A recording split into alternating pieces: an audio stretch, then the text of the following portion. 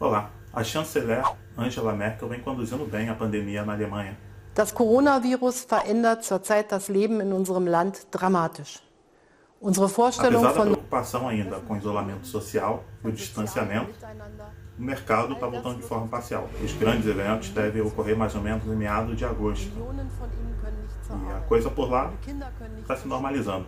Isso que vamos ver com a minha amiga Raquel Lemos. Eu sou Raquel, hoje é dia 25/4/2020 e, como vocês podem ver aqui no ticket de compra, e dá uma olhada aqui na linda Alemanha.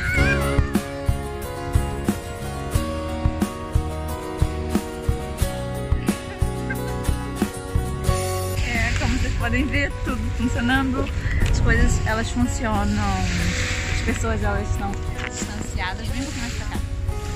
As pessoas estão distanciadas uma das outras, mas as coisas estão funcionando. As pessoas podem ir à praia, elas podem andar com cachorro, andar de bicicleta. Eu acho que as pessoas elas têm que ter consciência, né, da distância. É isso aí, gente. It's good. Yeah. 30% de desconto. Uau, 6 pessoas no máximo.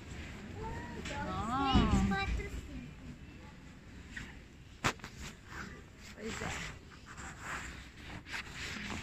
Nossa, parece que é velho, né? O quê? Acho que é velho.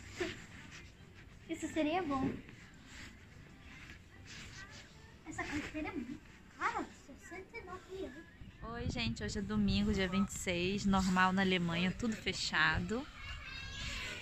Como vocês podem ver, tá lotado o parque. As pessoas elas não têm pra onde ir, então...